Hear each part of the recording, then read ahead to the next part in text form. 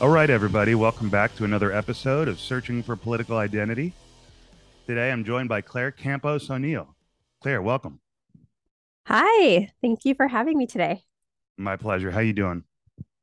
I'm doing good, just a little tired. We had my 5-year-old son's birthday party yesterday, so trying to Oh, wow. recuperate. That must have taken a lot out of you. Yeah. Is he your only child? No, I have him and then I have a 1-year-old. So two boys. They keep me very Wow. busy. And you ran for office recently while being a mother. That must have been challenging. Yeah, it was crazy. Yeah, I put my name on the ballot in November 2020. I ran in the Democratic primary to try to be the state representative for House District 51, which is like out here in Southeast Austin. But I would just bring the kids with me when I would go like knock on doors or go to political stuff if it was kid Hmm. friendly. They would just come along and Right. Cole at the time he was 4 and he would be like, "Oh mom, are we going to go do cards today?" Like pass out the lit Oh, cards. So he was my little sidekick. He was great. that's pretty cool. So you were not successful in that race, but you learned a lot, I assume. Yeah, it was a really competitive race. There were 7 of us who were on the ballot, which I think was the biggest race in a primary for that cycle. And a lot of us decided to throw our hat in the ring because it was an open seat. And the man who had been there, Representative Eddie Rodriguez, had been there for 20 years. So for me, I was like, I don't know, will be another 20 years before this opportunity comes around. Am I going to regret not trying? Mm. So, and I knew it would be a short race because the filing deadline was in December, and then the primary was in March. So I was like, well, if I'm going to do this, I can just do it. Give it my all, and then I'll either be the nominee or I'll go back to the next thing. Hmm. So the timing worked out good because some people will campaign for like a year plus, which I can't Right. imagine that would have not worked for me. But a couple months, I was like, I can do this. I can muster up Right. the energy. That sounds better. Yeah. So, what are some of your priorities politically? What would you have liked to see happen if you had gotten in there? What would you have tried to do? I mean, a big thing for me and a big reason I wanted to run was public education. I've done a lot of volunteering with different districts, and I just see how much teachers give and staff support, how much they care about these kids. And here in Texas, we've had a big push to introduce vouchers and charter schools. This effort really to privatize our school system, and I think that is just wrong for so many reasons. So I wanted to be the person in the room saying, we're actually going the wrong direction. We need to make sure we're really investing and fully funding our schools and giving teachers the tools that they need so our kids can be successful. Because if our kids aren't successful, they're not going to have a chance. I mean, some of them. Hmm. So that's something that I cared a lot about. Um, there's just so many issues in Texas. I mean, we just don't fund things the way that we should. We love to brag on how we don't have high taxes here, but it's like there's a cost to that. Like our Right. grid system failed because we Hmm. hadn't been investing in it. Our water system isn't the best. Like there's a lot of updates that need to be done. Our roads, are hanging in Hmm. there. So I just would like to see across the board us putting our money towards big projects that help the state collectively. Mm. Yeah, that's good. Now, education, that's an interesting one. And I am on my own little search, to firm up my beliefs in education. Why, what would you say to someone who says, look, I want to be able to just have some money to pay for my kid to go wherever I want him to go? Why is a voucher bad? Well, the challenge with vouchers is that, okay, like for example, here in Texas, there's like a basic allotment and an amount that the state sets aside for students. And I think it's around $6,100. And then it's weighted. So you get more money if your child is like comes from a low socioeconomic family. So the school might actually get a little bit more, but let's just call it like $6,100. That is never going to be enough for you to take your kid to a private school. So even if you took your voucher, you're still going to have to supplement it with your own funds. So it's honestly really incredible that our schools do what they can with the little that they receive. And I think the problem is once we start pulling out money individually, we deteriorate this public good that is public education.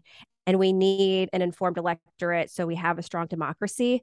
So for me, it's telling people, I really challenge you to just rethink that mindset of me, my family, what's good for me Mhm. is all that I care about.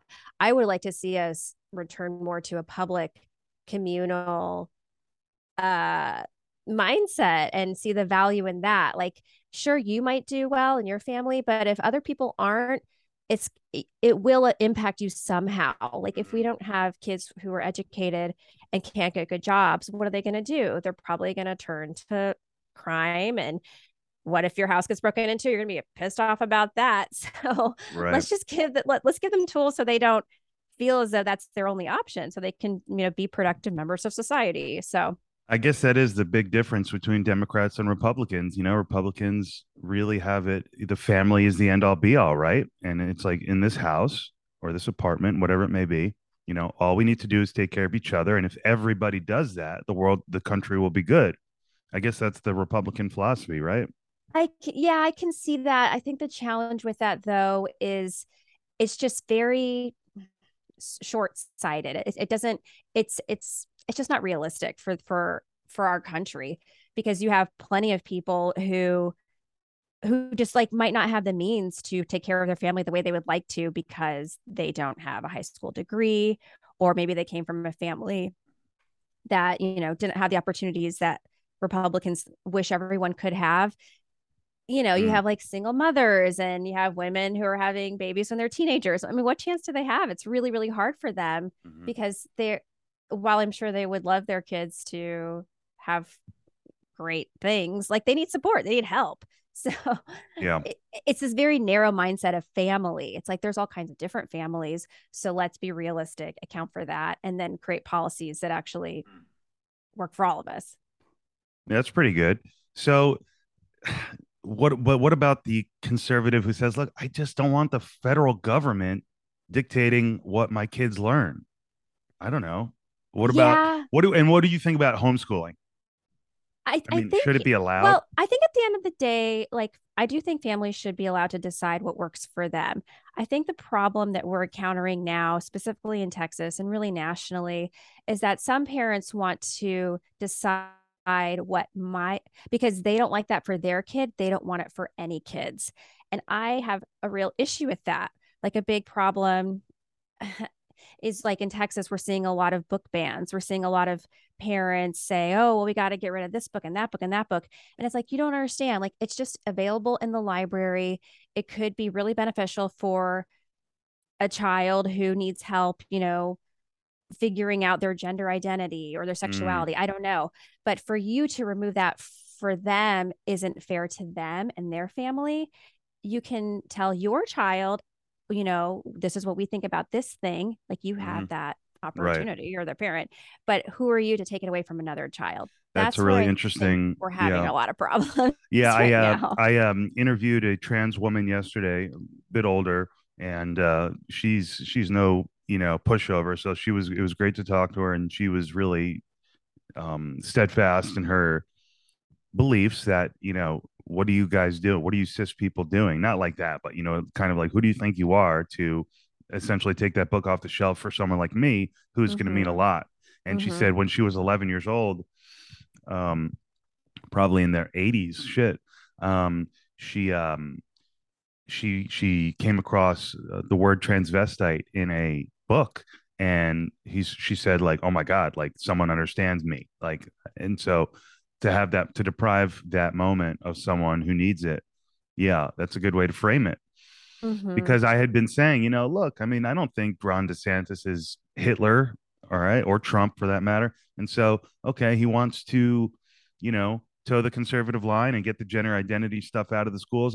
I didn't have a huge problem with that, but when you say it like that, and after talking to this trans woman, you know, maybe I'm convinced. Maybe it's wrong to pull those books. I have to think about that more. And I'm sure that's where I'll come down on it, but I guess I always try to be empathetic to the conservative argument, just because, I recently finished law school and I did gain some empathy for conservative arguments in school. Um, and I don't know. I mean, this is a new thing, right? Gender ID. cis, calling people cis, and you can't say boyfriend and girlfriend anymore. You say partners because even in college, it's offensive. I don't know. Mhm. So it's all about like where do you draw the lines? Maybe I would say let's allow people to still say boyfriend girlfriend, but also keep the book on the shelf. I don't know. I don't know. I think I mean change is hard for people. It's hard for anybody. And this people might not like this answer, whatever. But I think we just have to be fluid. We have to be willing to adopt our language as information changes and we learn more and become more evolved people. And if you're gonna say boyfriend, girlfriend, I think people should also cut some grace and be like, you know what, that's where they are right now. Maybe they will be somewhere else down the road, but Mm. yeah, I mean, whatever. It's Like, tough. I mean, yeah. yeah, I mean, yeah, that one struck me. I was like, well, you can't say boyfriend, girlfriend. Come on. But yeah, so we don't want gender to completely disappear. And what about this J.K. Rowling stuff? What do you think about this? I mean, she is I guess of the opinion strongly that there is tension between trans rights and women's rights. I would not be great to speak on that because I feel like I haven't really been following Okay, no the problem. the situation with Yeah. her, so I would hate to say something wrong.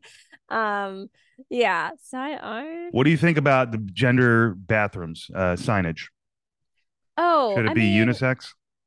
I don't know. And it Like, doesn't really matter, but these are the things that are coming up with the gender stuff, and it's hard for conservatives and even moderate Democrats to say, wait a minute, oh, we're melting down gender. I That's think how that they they're just like very worried about something that isn't all, I don't know, all that worrisome to me. mm, I mean, it's interesting because, as I mentioned from the top, I have, my son who's 5, and he's becoming more aware of boy and girl. And like when I have to take him to the restroom and we're in public spaces and we go to the women's restroom, he's like, I can't go in there. And I'm mm, like, yeah, you can. You're with me. Like, you're fine. mm, right, And he even makes comments like when he was younger, he used to love painting his nails. We would because it's fun. It's like color on your fingers. Like right, that's cool to a kid. I mean, it's cool to lots of people. right. Um, but now that he's getting older, he's like, Mom, I can't paint my nails because the girls will think I'm a girl. And I'm like, Hmm, who is telling you this? that's interesting. Why are we getting like so up in a fuss over something that should be, if it brings you joy, like why are we Right. criticizing people about it? But with restrooms, I don't know. I think it's just, at least in Texas, I feel like it feels like it's been a big distraction from real things that matter, like I Mm, was mentioning in the beginning.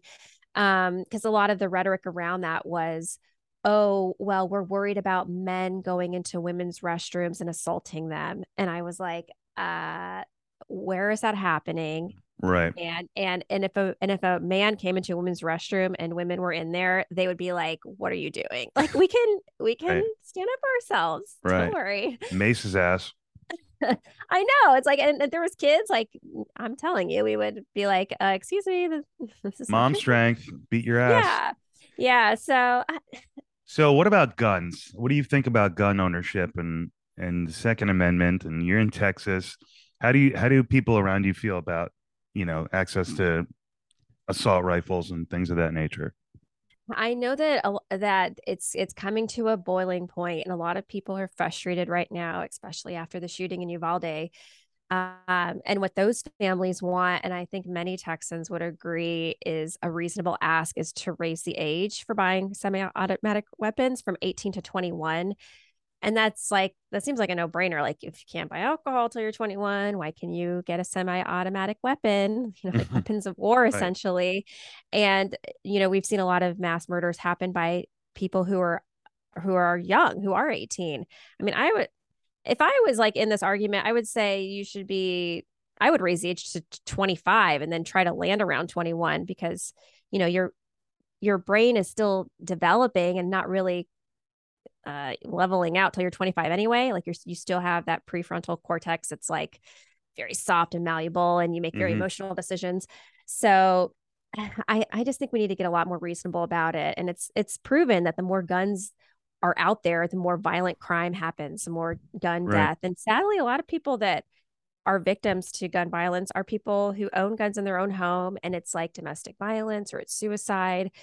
So I just wish we would some people are going to want them and that's their prerogative, please be responsible, go through proper training, have like you should know what you're doing if you're going to own a weapon like that.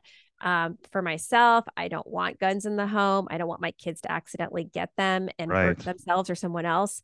So I don't really want to live in a world where I feel like I have to have a gun to like Hmm. go about my life. Yeah. But And the conservatives, they really attach, and I don't blame them. I mean, it's part of the mythology of our country. It's guns, and at any time, if the government oversteps its boundaries, there's this implicit understanding that, hey, the citizens can rise up. And I've always tried to be sympathetic to like the Ted Nugent view, where it's like, I think he said once, when you own a gun, you think differently about power. And I'm totally putting words in his mouth, but I think that's the idea. It's like, do I buy that argument where, if you're strapped, do you have a different attitude towards government? And it just ties into the whole thing of whether we should be dependent on government or relying on government or actively trying to keep it small and out of our lives. And it's just, yeah, what kind of country do we want to live in, and what kind of country can we live in this day and age with all this stuff happening? Um, yeah, you have the FDR Democrats who just believe in, you know, uh, not to say it pejoratively, but the welfare state, and that, helping everybody. It's a Democrat versus Republican, and the Republicans say no, no, no. We got to undo that. We got to go back to the old school where everybody for themselves. So, have you always lived in Texas? no, I've been in Austin for about 10 years. Before that, I lived in the Chicago area. And before that, it was like Southern Illinois. And then I kind of grew up a little bit all over. My dad was in the military, funny enough. So Mm-hmm. we were in San Antonio, Texas, and Del Rio, Texas during part of my childhood. So I have been here previously, but never What anywhere about the long. immigration stuff? What about the border? Where do you come down on this? And the busing of migrants? What do you think? Yeah, I think I just have a big heart for these people who are in such a desperate situation that they are willing to leave the home that they grew up in and knew to go somewhere else, hoping for a better life for them and their families. And I just think we need to be smarter about finding a way for them to come legally. But it seems like the policy for the last few years have been we're not letting like almost anyone come through, and no policy is not an answer. And I'm sad that, this used to be an issue where Republicans and Democrats did try to work together and come up with a pathway to citizenship. But now it feels like Republicans are like, America's closed. We don't want any more Mm, people coming unless they're maybe like white. There's definitely some racism involved in that. And I wish it would be different. I wish that, I don't know, we could be more compassionate. We have a lot of space here for people still, and these are people who want to be here, and if you have that passion, you are going to make it worth your while, and we will reap the benefits of having them here. I think we're better when we have a more diverse, nation and people from different places. So mm-hmm. I'm probably like much more left than maybe some Democrats, but No, not you even. I know, mean, that's sounds pretty. Yeah, I hate to use the word standard, but yeah, that sounds like a Democratic line to me. yeah, I mean, I just think about myself, like if I, being a mom, like what if I, all of a sudden in my city, it turned into a war zone and people were bombing me. And I was like, I can't be here. I have to do something. I have to get my kids and go. Mhm. I imagine myself in their situation. And I feel like a lot of times we just fail to imagine Mm, ourselves in those places. And if we could just sit and think, what would I do if I was that person? And mm, what would I want in return if I needed help, And mm, I have a lot of feelings about, like the evangelical Christian, uh, whatever voting bloc sort of falling in the Republican camp, because I see a lot of, Jesus's teachings being very pro caring for one another, helping strangers in a strange land. So to me, it's sad that they don't remember those yeah, what do lessons. you make of that? What do you make of that? Jesus would have been, I mean, I'm no expert on Jesus, but he would have been a Democrat, a liberal Democrat today, wouldn't he have? I think he would be in favor of policies that were helping people.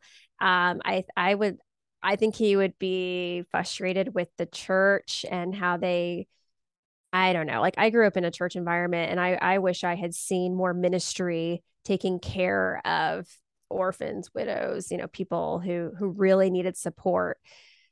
I think the church hasn't done that. And I think we were kind of sold this idea like the government shouldn't do that because the church is going to do that. But the church Hmm. isn't, I mean, some are, but across the board, what are they doing? They're building like amazing mega church facilities, and you see a lot of this like prosperity gospel, Hmm. like just Yeah. believe it and it will happen, and you'll get all these riches, and like Yeah. that's not what I think is really there. Mm. So I don't know. I wish that we would see more Christians, American Christians, who would tend to the needs of people first and then maybe minister to them. I feel like it's the flip side, like believe and then we'll help you. It kind of Mm. feels conditional and Oh, that's interesting. Yeah. don't love that. Yeah. Yeah. Yeah. So, what did you think about Trump's presidency and his existence as a political figure? I don't know.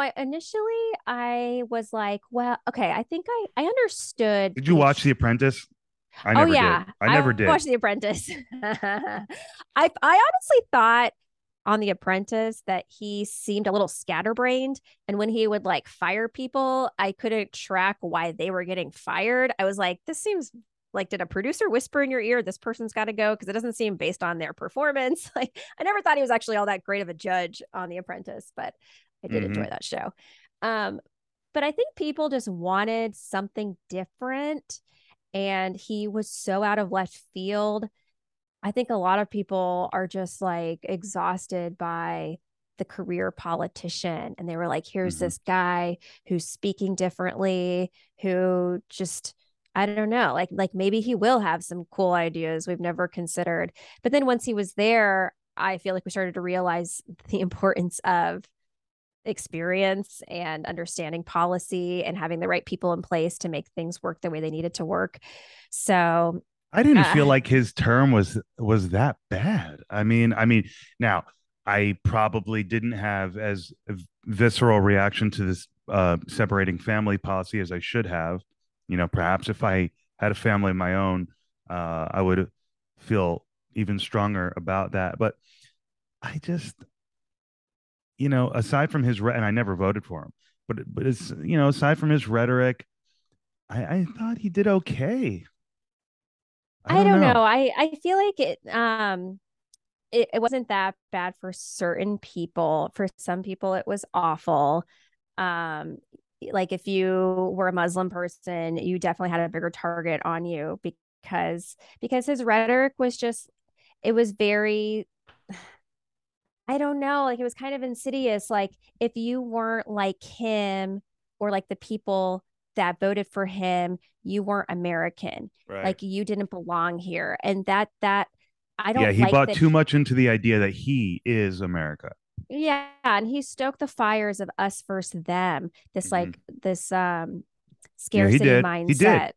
And that's really damaging because now, it's hard for people to work across the aisle. Like Hmm. if you say, "Oh yeah, well this Republican person has these policies that I do align with and I want to work with them."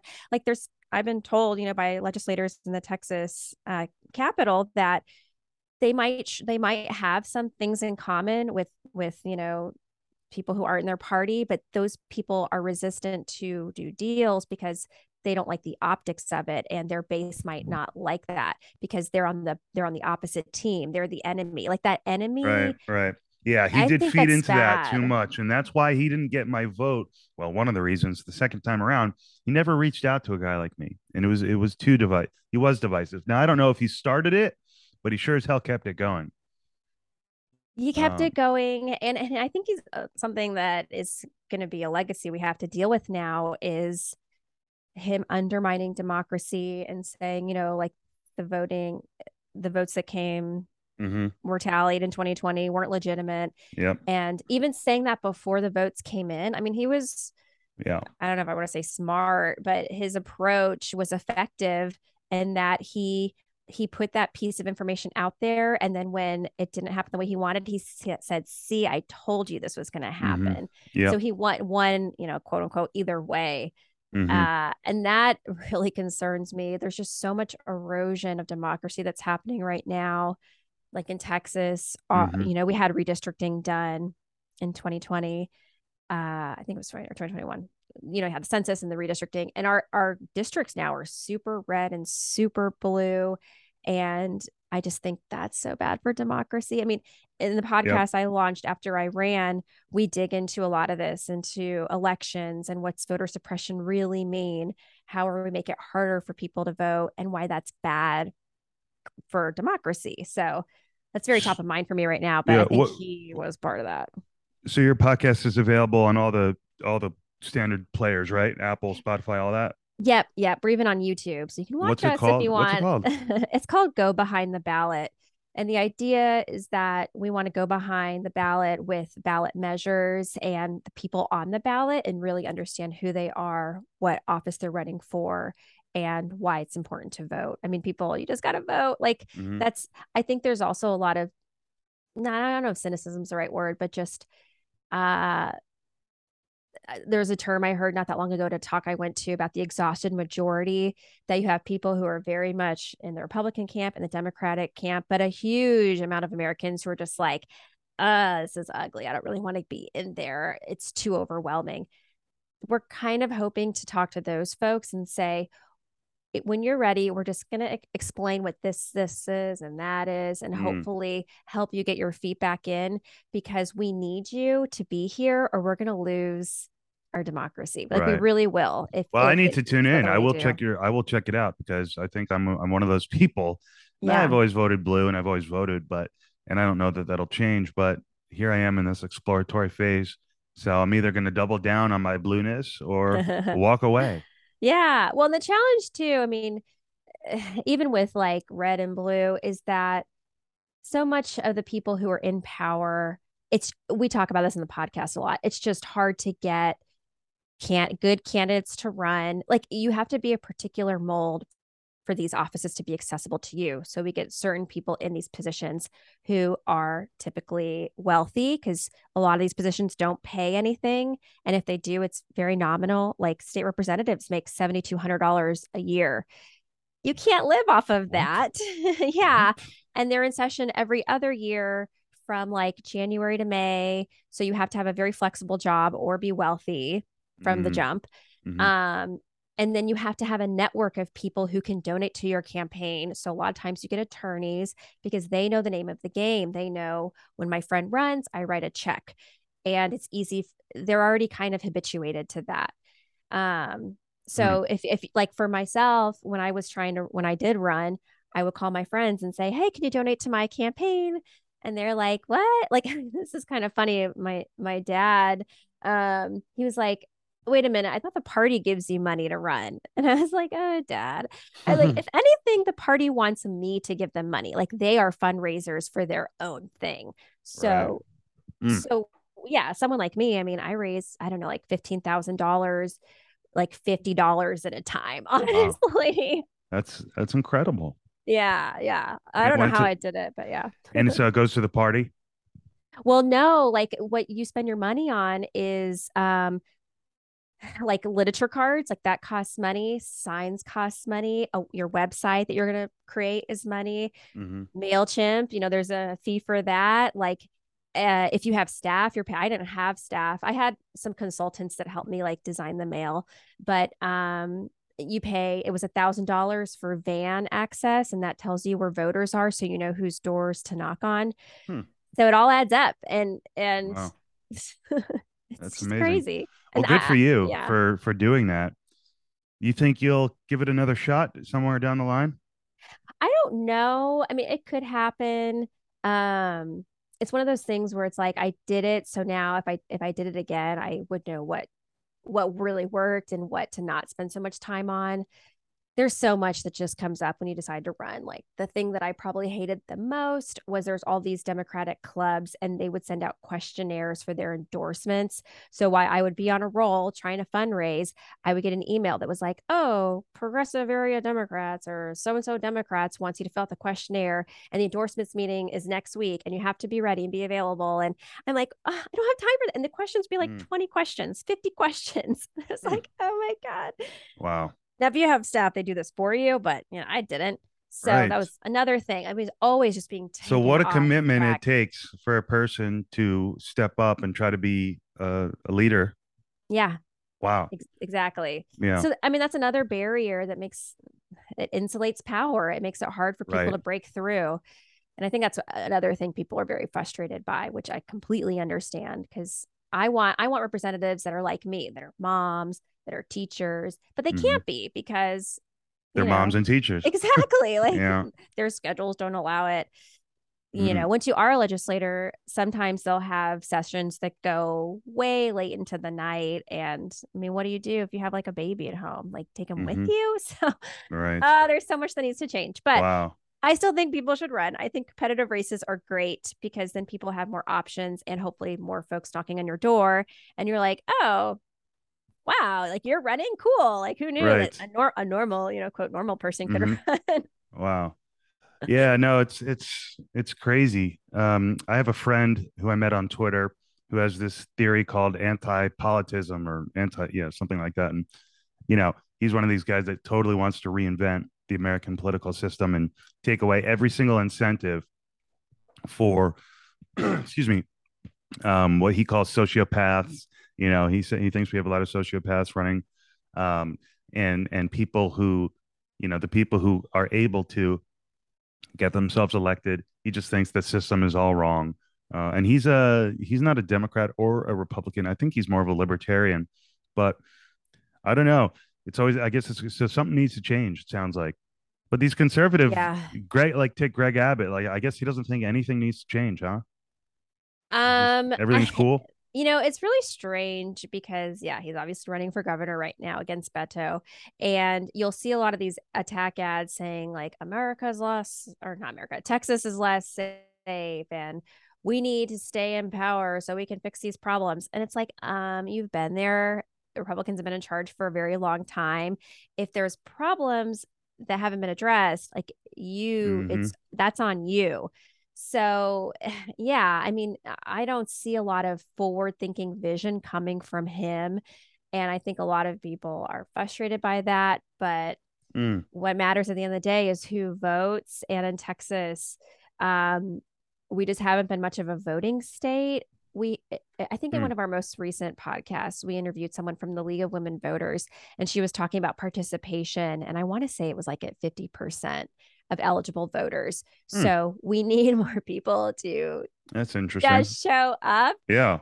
and and and know what you care about and then find people who align with that and vote for them. But we need to stop having these small subsets of people deciding elections, and that's what happens a lot because a lot of these politicians are decided in the primary, which has even lower turnout, lower voter turnout, Hmm.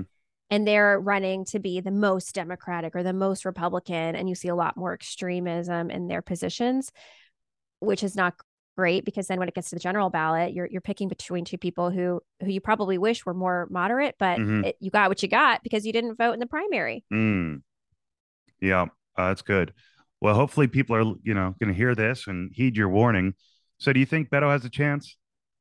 It's hard to say. I mean, I know that he's been everywhere. I mean, he's been all over the state, bringing out huge crowds of people. So there's a lot of enthusiasm for him. It's just a matter of people showing up. And I think they're targeting a lot of people who are not registered to vote and younger folks. Um, but then, I mean, it's such a It's complicated. Texas. It's Texas, and it's just complicated. Like as I'm learning through my podcast about elections, how like on there's some campuses around the state that used to have polling locations, and those in charge of running elections are closing those down. And it feels like, is this intentional? Like you don't want these students to vote because you think they might not vote the way you want them to vote. Like Mm, that's the thing that gets me upset is intentionally pushing people out and discouraging them right. from having their That's say. Like, dirty. let them have Yeah. their say. Yeah. Yeah. And if he wins fair and square, good for him. But we shouldn't be rigging the game, which I think people Right. feel and they just get so defeated by. Mm-hmm. Yeah. Well, that's fair. Yeah. And Trump, Trump picks up on those fragments of truth and kind of forms it into his own weapon. And now you have a lot of Yeah. people who just think everything is rigged. Huh. Exactly. Yeah. And the thing is, like, I went to this event like a few weeks back, to Texas Tribune Festival, and there was a panel we attended called On the Ballot, talking about election fraud and how there was a guy, I think he was in Colorado. He was like, I'm going to expose election fraud. I'm going to become an election worker and I'll show them. And when he became an election worker and went through the training process, he realized how hard it is to cheat, to like vote twice or whatever, vote under a false name. And it made him a believer, like, wow, we actually do have a pretty good system in place. Hmm. And it's like that, those are the stories we need to be telling people. Absolutely. If you want to, yeah, like, if you want to make sure fraud's not happening, be an election worker. Like, you can do it. It's not like a Step secret up. job. Yeah. Yeah. Wow.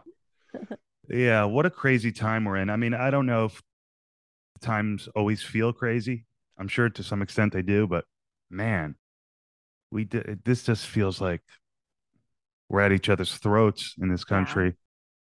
Hopefully it'll Yeah. just de-escalate, and Yeah. but there's so much with Biden, who I think does a good job, and we have a minute left here, but I respect the way he conducts himself, and all of that. Yeah. Nonetheless, there's turmoil in the world, and there's Exactly. fear. There's fear Yeah. about nuclear war, man. Totally. And well, that's why I'll bring it back. Like, I think candidates really matter. We need candidates who have integrity and who are willing to collaborate, not people with these terrible scandals. Like, we need good candidates who are Mhm. open-minded and can work with one another regardless of their party. Like, that's what I think most folks really want, is someone who's going to listen and be willing to change their mind if there's new Right. information. Right. Not some ideologue. Yeah, exactly. It's like, it's not Yeah. about like, I'm going to raise my hand for my team. It's like, I'm going to be a real critical thinker and do what's best for my community. That's what people want. That's what I want. Yeah. Amen. That's fantastic. That's a great place Yeah. to leave it, Claire. So your podcast is Behind the Ballot. Go behind the ballot. Go behind the ballot. Action oriented. Yeah. Awesome. Nice. Well, that's available on YouTube, as you say, and all other podcast players. So I advise everyone to check that out. I'm going to do that myself because I need that. All right. My free Zoom session cut out at that time, but thanks so much to Claire for joining me. It was a real pleasure. Claire, thank you. And to all my listeners, thank you guys so much. And I'll see you next week. Take care.